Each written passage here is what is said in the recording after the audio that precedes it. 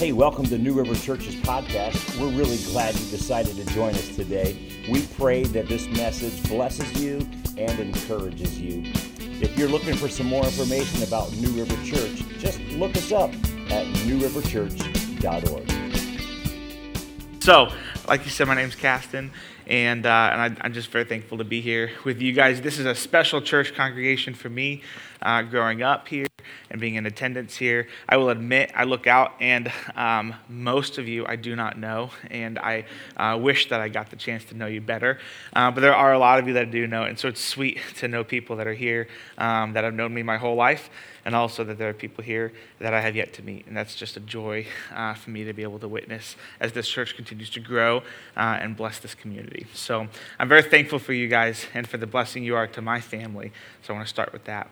Well, as you said, my wife Caitlin is here, sitting over there. She and I have been living in the Dayton, Ohio area. She's going to hate me for this, but today is her birthday. So when you see her...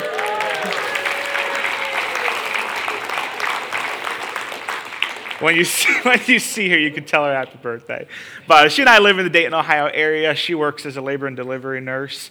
They're delivering babies all the time, which is her passion. She loves it. She's great at it, in my humble opinion. And I work as a nurse practitioner in family medicine. As a nurse practitioner, I serve as a primary care provider, meaning that I get to diagnose and treat illnesses of all kinds.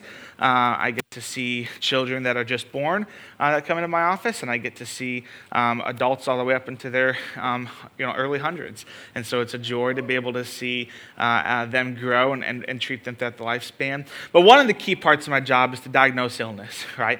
And when you guys know, when you go to the doctor's office, you don't go to the doctor's office because you're feeling well and you just want to talk, right? Like you go because something's wrong. So I go there and I treat illness and I diagnose illness. And diagnosing an illness takes steps. It takes a process. You don't just walk into a room and go, that's what you got. Here you go on home, right? Sometimes you can look into an ear and say, oh yeah, that ear is infected. Here's some antibiotics, go home. But other times it's as complex as getting blood work, getting imaging, trying to figure out, having you see a different type of doctor, right, that specializes in that area, coming up with a list that we call a differential diagnosis list, meaning it's all the different things that it could be, and then eventually working our way down into figuring out what the actual diagnosis is that the patient has and treating it. And so it's a journey, it's a process. And worship is actually very, very similar. And so that's why I'm very thankful to talk about it this morning. We're going to talk about this concept of worship sickness.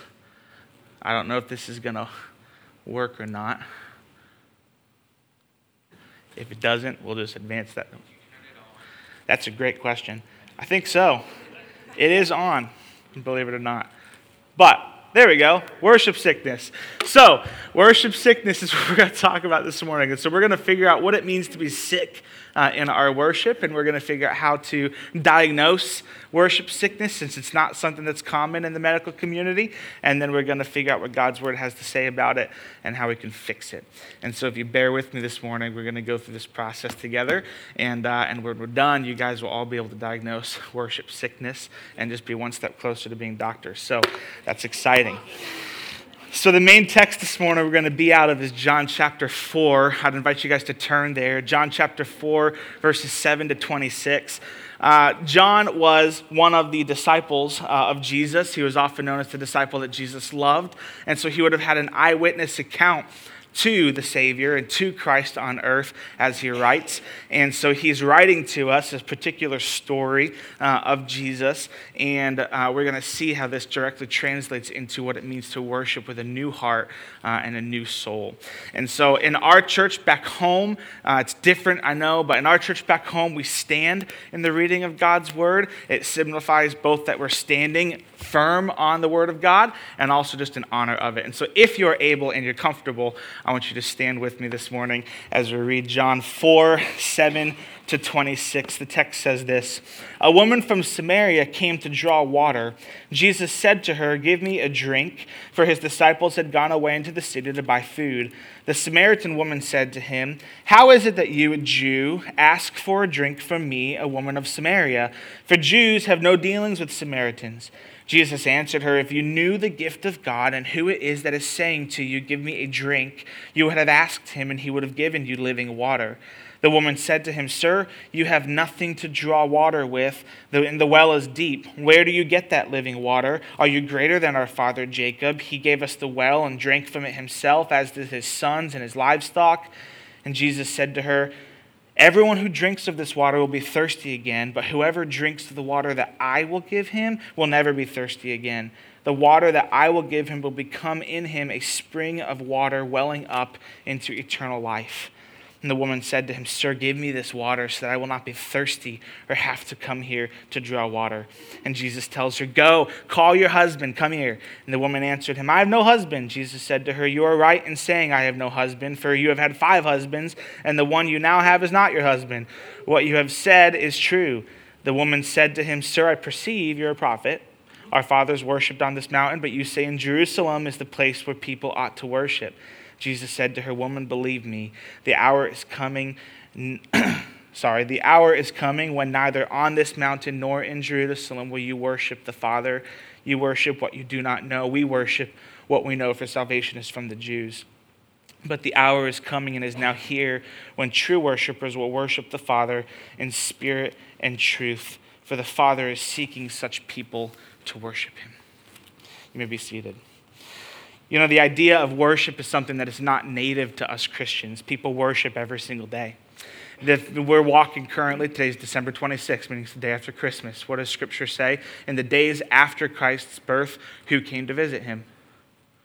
Wise men, right? And the wise men came to do what?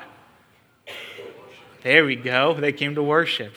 And so as the wise men came to worship, there's no biblical indication anywhere that the wise men were God-honoring Christians. They were not. We don't know that they weren't, so I'm not saying they weren't, but we also don't know that they were. And oftentimes in that day, the wise men were magicians and these astronomers who believed in the world and the signs. And so there's no really true saying that they followed the God of Jacob.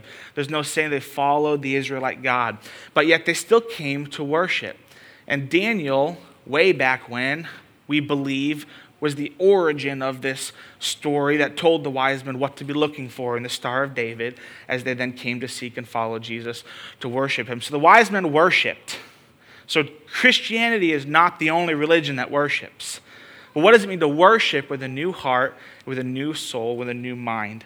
Jesus answers that here in this text. And so that's what we're going to talk about this morning. Our main idea is this: worship flows from the heart toward whatever the heart is captivated by most. Say that again. Worship flows from the heart toward whatever the heart is captivated by most. On the screen behind me, there's a couple pictures. Let's look at them. Just a second. Not there. Okay. Oh, all the pictures are out? Okay. Never mind. Communication error. So, pretend behind me there's a picture of a Starbucks cup. All right? If you guys, wow, right? Look at that Starbucks cup. If you guys saw Starbucks, you guys would know instantly what they sell, right? A lot of people, I mean, I can't tell you how much money comes out of our bank account when Starbucks is in the picture. So, Starbucks, we all know of. What about if you saw that little New England Patriots flag? You guys would all probably know what the New England Patriots is. Less common, I don't know if the John Party's here, but what about the Ohio State football sign? Anyone know the Buckeyes, right? OH? There we go. One person. So, we love Ohio State football. These are things that people worship. Hear me out. Worship is flowing from the heart towards whatever the heart is captivated by the most. I have actually been in congregational settings where guys have their phones propped up on water bottles watching the Ohio State football game while they're in church watching the sermon at the same time. Right? Now, I'm not calling that out as sin, but what is the heart showing in that moment? Where is the heart's priority? What is the heart captivated by the most? Because worship flows from the heart to whatever you're captivated by the most. Let's see how Jesus explained this. Point number 1, Jesus is not afraid to cross lines. This is going to be a short point. Historically, the nation of Israel was not, it was broken up into these 12 tribes, right? So when Jesus and the Samaritan woman are sitting there at the well, she starts it, right? She says, "Why are you talking to me? I'm a woman from Samaria, you're a Jew, you're a man." And Jesus was a rabbi, so there are a lot of no-nos there. Where did that come from? Way back when, if you look at the map behind me, there were 12 tribes of Jerusalem, or of Israel, right? 10 in the north, 2 in the south. You'll see Benjamin right about in the middle, Jerusalem's in the center of it, and then Judah below it. And then the tribes above that with the other 10 tribes, the Samaritans, okay? The 12 tribes of Israel. The south had a king and the north had a king. South was King Rehoboam, north was King Jeroboam. King Rehoboam declares war on King Jeroboam because he wants to unite all the kingdoms of Israel, all the 12 tribes of Israel. And we actually see in 1 Kings 12, God's the one that intervenes to stop that. He uses his prophet Shemaiah, stops that from happening.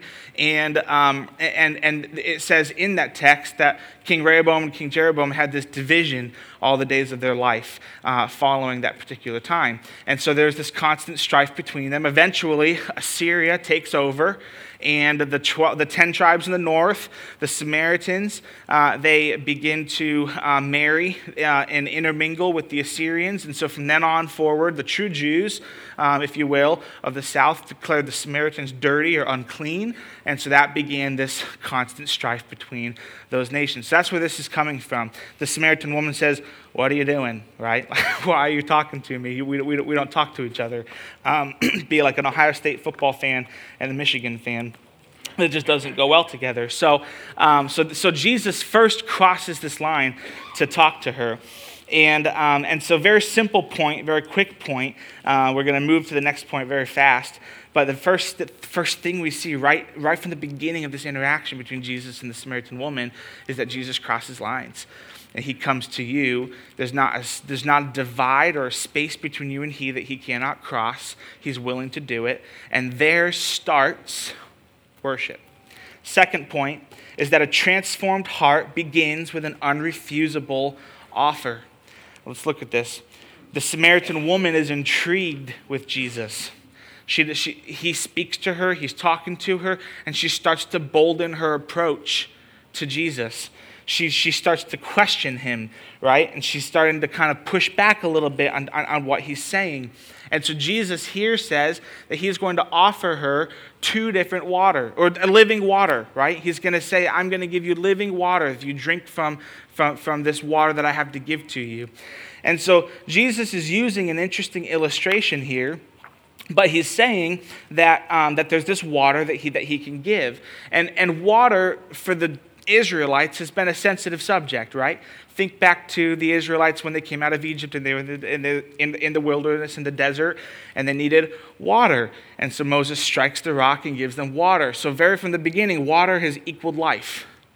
It's been a life-giving thing for human beings, and it was for the Israelites. It was needed. Later on, we actually see in Jeremiah and Isaiah, they prophesy about this living water that's coming. And then we see at the very end of the Bible in Revelation 22:17, the Spirit and the bride say, "Come," and let the one who hears say, "Come," and let the one who is thirsty come. Let the one who desires to take the water of life do so without price. So this concept of water has been from the very beginning all the way to the very end, and all throughout the text, water has equaled life. So Jesus is giving the woman the chance for eternal water, eternal life that will cause her to never be thirsty again. And she's intrigued by it. She says, "Give me that water, I want it," right? "I don't want to have to draw this water anymore from the well." And so she begins to ask him for it. The start of worship starts after Jesus crosses the divide and then comes to you, and a transformation of your heart starts when you start to accept the water that he has to give, right? But that act of taking the water, that act of drinking it, that's actually an act of humility. So there's humility in worship, right? So humility, there's two forms of this word in the text. The Hebrew says shakah. I'm probably butchering that. The Greek says proskuneo. But the Hebrew, both of them, look to bow down or prostrate oneself before a monarch or superior. The Greek, to do reverence by kissing the hand, or by prostration, to bow oneself in adoration. Do you see a common denominator between those two? Both definitions of the word humility involve an action. Both of them, to bow down or to prostrate, to do reverence by kissing or by prostrating, to bow oneself. There's an action involved in humility.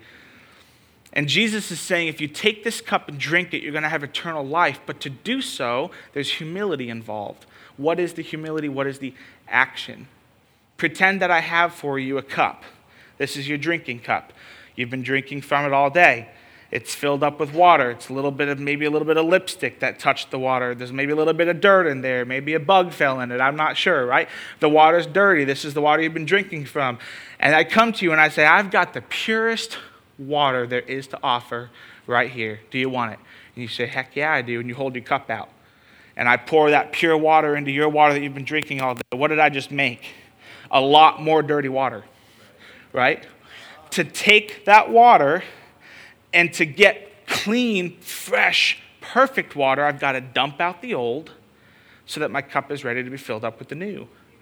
The action of humility is getting rid of that old self to take on the new self that Christ has to offer. Here worship starts to begin. I got to get rid of the old to bring in the new. But the danger, friends, is this, that my fear is we come into church, we come into the place of God, we come into a time of worship, and our goal or our motive is not to take the new water because we just want Jesus. The goal is, well, I failed at the old, I need a new identity, and Christ says I get a new identity in him, so I'm going to get that new identity whether I try hard or not. And so they're going to come to church. I'm going to be a holy one. I'm going to praise. I'm going to sing. I'm going to lift my hands. I'm going to worship. I'm going to pray. I'm going to go to small group or life group. I'm going to get involved in all these things. But the goal is not to meet Jesus. The goal is because you just want the clean water. The woman, give me that water. I don't want to come to this well. Right? When we are looking for the water and the water only, we're going to miss Jesus. When we're looking for Jesus and Jesus only, we're going to get the water. Let's look at how Tim Keller says this. Love Tim Keller. Tim Keller says it like this.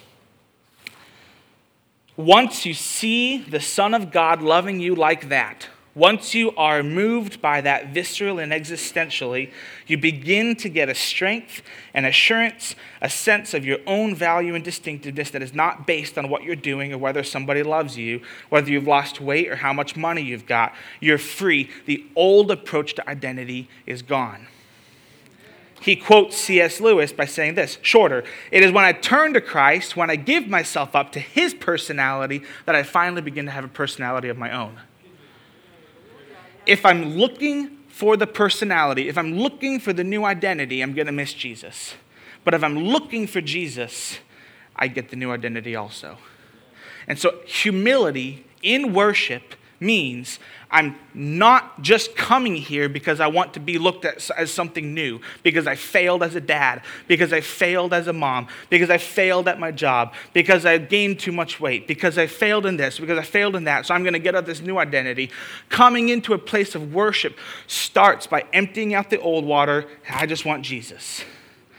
And if I want Jesus, the new identity comes. And so Jesus crosses the divide, point number one. Point number two, a transformation starts in our heart. And then Jesus lands the plane. And he says this, point number three, worship is to be done in spirit and in truth. John 4:16-24. Jesus first identifies that the hour is coming when we're not going to have to worship anymore. It doesn't matter where we worship. Remember what I said, how before the tribes were split? One of the key things that caused those tribes to be split is because Judah and Benjamin, those tribes, wanted the worship place to be in Jerusalem. That's where God had his worship set, right? And the northern tribes didn't want to travel to Jerusalem for that worship. And so they split. And the King Jeroboam sets up these altars in the north where the northern tribes can worship. And God intervenes and stops that because Jerusalem is that holy place where he's going to have the worship take place. And so that's what the Samaritan woman's calling out. She's like, you believe that Jerusalem's where we have to worship, but we've been worshiping on this mountain. And Jesus says the hour is coming when it doesn't matter where you worship from. What matters is that you worship in spirit and in truth. So what does he mean by spirit and truth? What Jesus is saying is that there's now an inner and an outer place of our worship. It starts with the inner. The inner is that spirit. Remember, spirit and life, water, we drink that water, we take on the spirit, we're filled with the spirit, and that transformation starts to take place. Life happens. And then the truth on the inside is holding on to and understanding and grasping fully who God actually is. And when you see God for who he actually is and not for who you've made him up to be in your mind, you start to worship. Because there's no possible other thing that you can do other than worship when you face Jesus. And when you see him for the beauty that he actually is, it yields a response of worship. John Piper says it like this: right worship or pleasing worship comes from a good grasp of who God is and a grasp of the supremacy of God's worth or value, which is infinite. True worship is valuing or treasuring God above all things. You know that the Old English word for worship was worthship. W-O-R-T-H, worthship. Meaning that what I valued in most, what my heart gave the most worth, is what I wanted to praise. And that translated into our modern day word, worship. So the inner is what does my heart value most? Leads to an outer expression of praise. Hebrews gives us a better understanding of what that looks like, because it's not just singing. We're going to talk about that.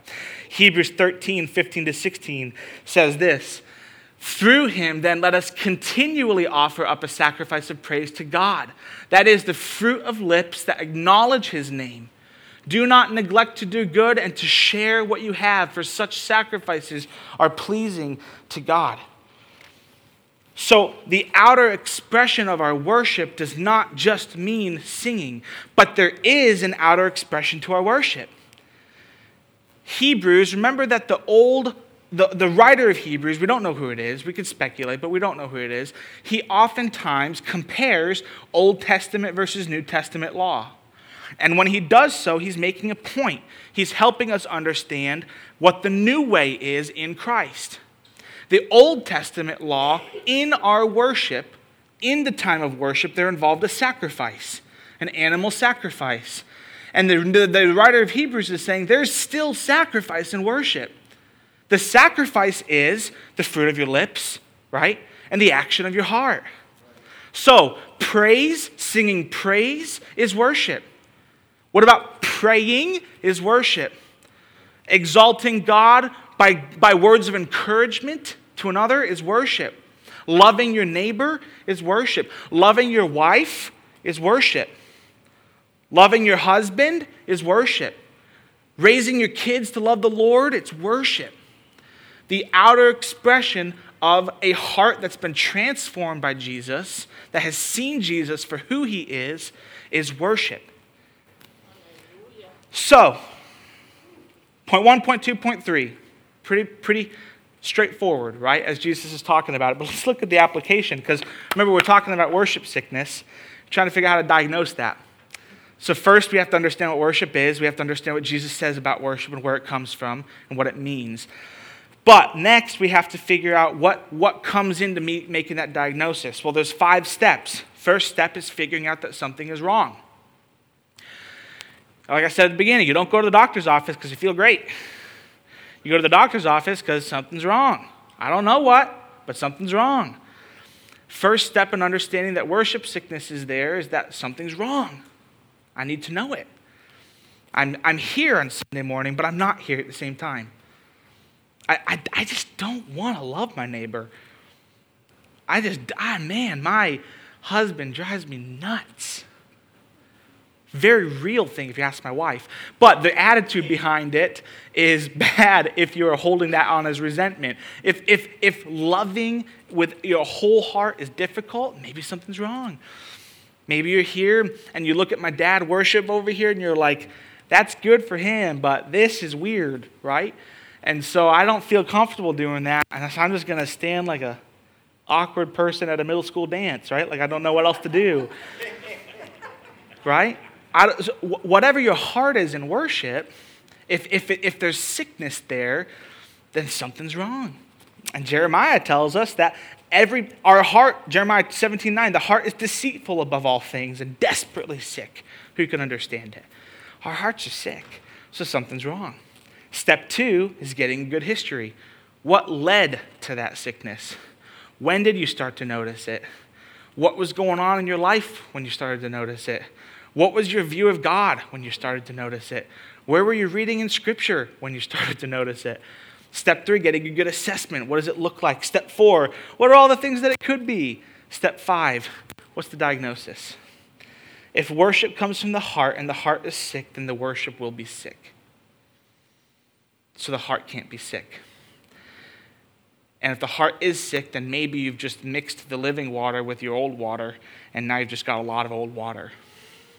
Just got to figure out where that heart is sick. And to do so, I think we ask ourselves a couple questions. The first question is this: if you find yourself in a position where worship is difficult, whether it's on Sunday morning or throughout the week, then the first step is to ask yourself if you're coming to Jesus for a new identity and using him as a means to an end, or if you're coming to Jesus because you just want him. Are you here this morning because the old identity failed? Because what you were doing pre this wasn't working? And you came here not because you wanted Jesus, but because you just wanted a new start for something else.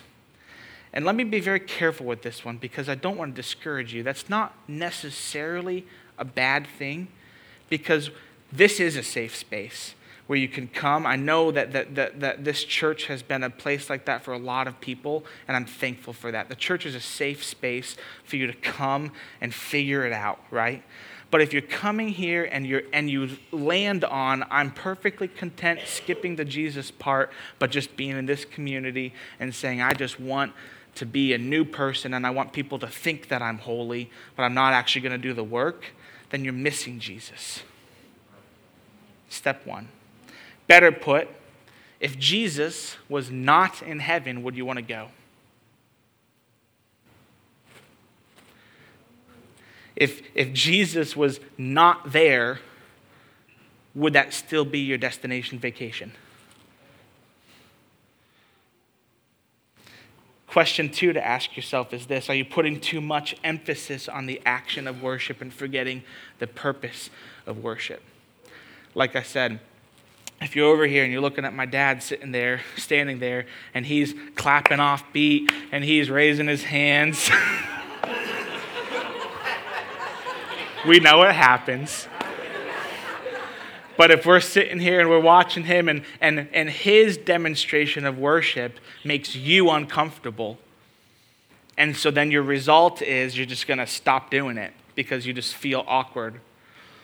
Are you putting too much emphasis on the action and you're forgetting the purpose? Because the purpose is that my worth is nothing. The worth of Jesus is everything. And when I see that worth for all that it actually is, then maybe what he's doing is what I'm going to do. But it also might look like what Pastor Kenny just did in worship, and he fell down on his knees to praise and pray. It also might look like praying with someone. It also might look like coming up to the altar. It also might look like standing there and singing. Maybe you just busted your shoulder and you can't raise your hand. That's okay. This does not mean you're worshiping. Worship comes from the heart. And if the heart is sick, then the worship is going to be sick. But if the heart is whole, then that worship is going to be beautiful. The last question to ask then is worship coming from a place where it's contingent on whether or not God is checking off the boxes in my life? And this, in full transparency, is where I find myself the most. This is where everything's going great in life, right? I got the car, I got the job, my wife's doing great. She's cooking every single night. Good food. Everything's happy. My kids are well. My job's successful. The paycheck came in. I'm in great health. Everyone I love is in great health. No one has COVID. So praise God, right? It's easy to praise when it's easy. But is it also natural to praise when it's hard? Because when you start to think that maybe God's missing some check boxes in your life and you start getting let down, is your natural response to still worship and praise Him. And this is something that we wrestle with on a regular basis, myself included. Brief story for you. But my wife and I were very excited to welcome our first child back in February. We found out. Thank you. Back in February. And early on in the pregnancy, we thought that we miscarried. She had a lot of symptoms of the miscarriage, and so we thought that we miscarried. And I remember being in the doctor's office, and they were doing the ultrasound, trying to figure out what was going on, and they said they couldn't quite find what it should look like, but they also couldn't find what the bad would look like, so we're going to have to wait on the blood test to find out whether or not the pregnancy is going along. And the pregnancy did. Praise God. The HCG level started to rise. And in that moment, we prayed and we started thinking, you know what? The entire duration of this pregnancy is going to be marked on a song. And we're going to, no matter what happens, we're going to sing, though you slay me, yet I will praise you. Though you take from me, I will bless your name. Though you ruin me, still I will worship. I'll sing a song to the one who's all I need. And that became our anthem. And it was really stinking easy to sing that song when things were going well. And then when I was at work, I got a phone call from my wife that she was at the ultrasound place and the doctor couldn't find the heartbeat. And the first words that came to my heart and in my mind in that moment were, God, though you slay me, yet I will praise you. Though you take from me, I will bless your name. Though you ruin me, I will worship. I'll sing a song to the one who's all I need. And that's hard. That's very hard. Because when life throws a curveball at you, your first gut reaction is to curse God and to say, why did this happen? And you know what? Being upset with God is natural. We see that all through Psalms with David. It's okay to cry out to God with your frustration, right? But the end result has to be worship. It has to be worship. Because if you stop worshiping, then you've given in to the fact that you're saying God is not worth it. And if you've given in to the fact that God is not worth it, all that's left is that everything you did was because he was only worth it if he was meeting your standards. But I have news for you. God's standards supersede yours every day. Every day. So though he takes from you, you worship. Though he ruins you, you worship. He is all you need. That's it. So worship sickness creeps in when my priorities have changed. But Jesus crosses a divide. He comes to you. He offers you this beautiful, eternal water that you will never thirst for again because he gives you all that you need. And when you accept that water, your heart starts to transform. And as your heart starts to transform, you see Jesus for who he is. And when you see Jesus for who he is, you start to worship.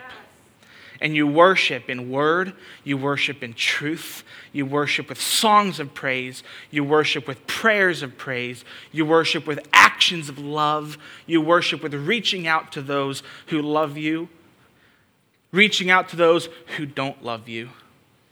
And in doing so, your sacrifices are made known to God, and he is pleased. So all month long, you've been hearing about this concept of worship. But my question to you this morning is your worship going to be a result of something that you think you have to do or something that you want to do. And as we reflect on the fact that Jesus came down as a baby, he crossed the biggest divide that there possibly was. Are we going to enter into a season of forgetting that until Easter? Are we going to enter into a season where we just get so busy and we allow the weight of what we're feeling to weigh us down? Or are we going to practice what we preach? Are we going to be the church that worships through it all?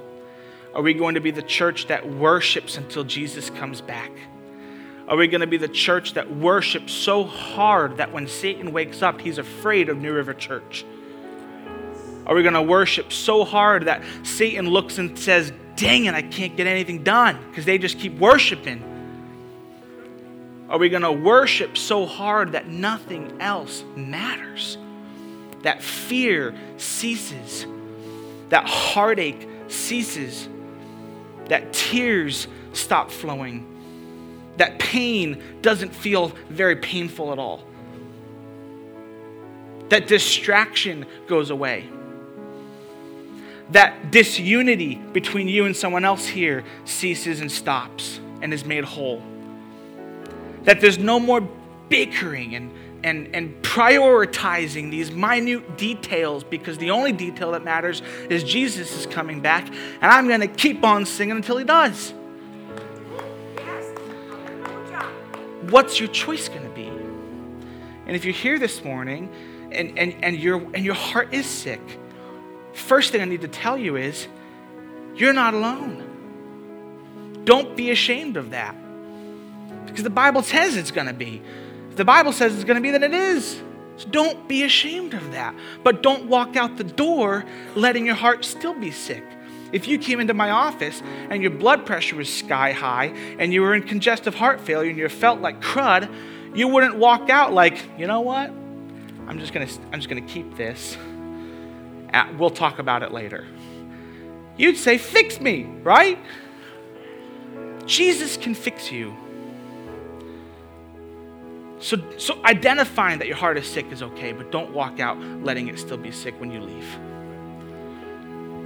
So take time as we sing, take time as we worship through song.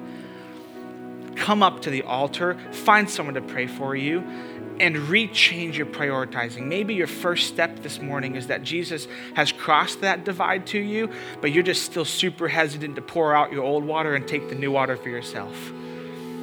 And maybe the first step is that. Maybe the first step is just finding someone to pray with you and fully giving your life over to Jesus for the first time, and then watch and wait for that transformation to happen because it's going to be sweet. Maybe the second step is saying, you know what, I trust Jesus, but man, my water is mucky. And I need some clean water. Do business with Jesus this morning. Maybe your step is, you know, I've been worshiping, but I just come here and I just feel awkward about it. Or I only worship for 10 minutes on Sunday morning and I go home and I'm a totally different person. And I forget to worship through the week. And if that's the case, then do business with the Lord and allow him to change your heart. And I promise you, if you practice this worship, then no matter what comes your way, you're going to be singing, though you slay me, I will praise you. Though you take from me, I will bless your name. Though you ruin me, I will worship. I'll sing a song to the one who's all I need, because the greatest heartbreak can't quench that fire that's in your soul. Let's pray this morning. Merciful, perfect, holy God, you stand above all things. You've been the same yesterday, today, and forever. You created all things. In you are all things. In you all things will be. You have stood since the beginning of time, waiting for this moment for our hearts to be changed.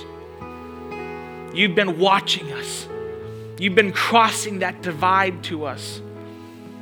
You've been waiting there for us to take that drink. And you have been so good to us along the way. And God, our lives are marked with heartache. But the heartache is not anything that comes close to the glory that's found in you. You are good to us. You are merciful to us. You heal us. You give us good things. You give us everything that we need. In you is perfect happiness and perfect joy. Father, would you move our hearts this morning? Would you change our hearts this morning to want you and you only?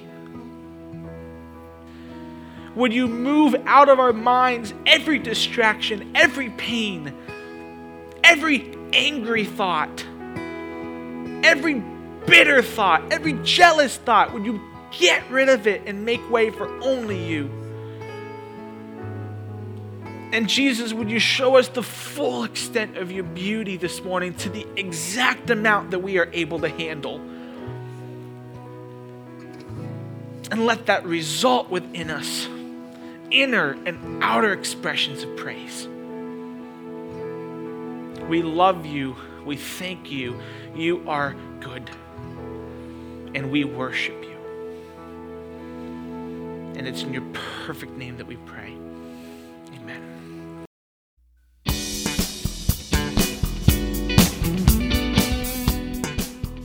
Thanks for listening today. If you'd like more encouragement or information about New River Church, check us out at newriverchurch.org.